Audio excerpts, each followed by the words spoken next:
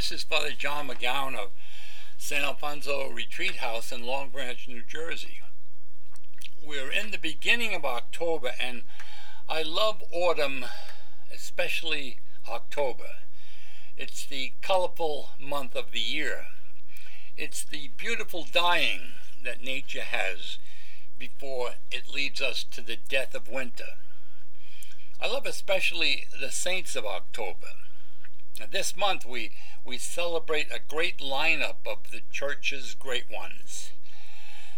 We already had Saint Therese of Lisieux, October 1st. She was called the greatest saint of modern times. And then yesterday we celebrated the Feast of the Guardian Angel, our own personal angel and protector. We have St. Francis of Assisi, one of the most popular saints. We have this month St. John, Pope John the 23rd, the one we call Good Pope John. And then there's St. Teresa of Avila, the great Carmelite reformer, the great doctor of the church, the one who told us there's no such thing as a sad saint. This month we have St. Margaret Mary Alacoque, who gave us devotions to the Sacred Heart.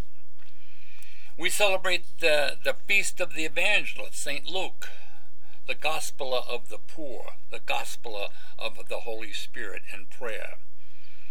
The Bishop and early martyr of the Church, St. Ignatius of Antioch.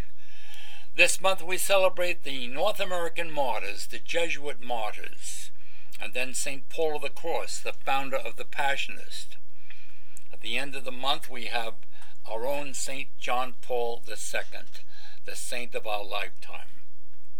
And then the month ends with Halloween, which is the Eve of All Saints. Just recently, Pope Francis wrote an exhortation called Rejoice and Be Glad. And in this exhortation, he reminds all of us that we are saints. Each one of us is called to holiness. Holiness as we are, where we are, who we are, whenever we are. We're not called to be another Mother Teresa. We're not called to be a Saint Therese or a Saint Teresa. We're not called to be another Francis of Assisi.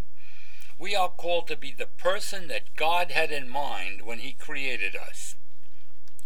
Mother Teresa once told people to find your own Calcutta. So allow Christ to grow full stature in you. The saints are models. The saints are intercessors. The saints are our friends in high places. But most of all, the saints are companions to each one of us on our journey. And St. Paul tells us that we're surrounded by this great cloud of witnesses, the saints, who encourage us, who root for us as we go through this life. We call the church a communion of saints that's composed of all of us here and that all the saints who are deceased and all the saints who are in glory. The church militant, the church suffering, and the church triumphant. So I suggest that you read the Pope's exhortation, Rejoice and Be Glad.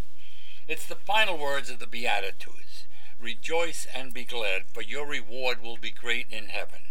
And be the saint that God had in mind when he created you. Each one of us can be and should be a saint.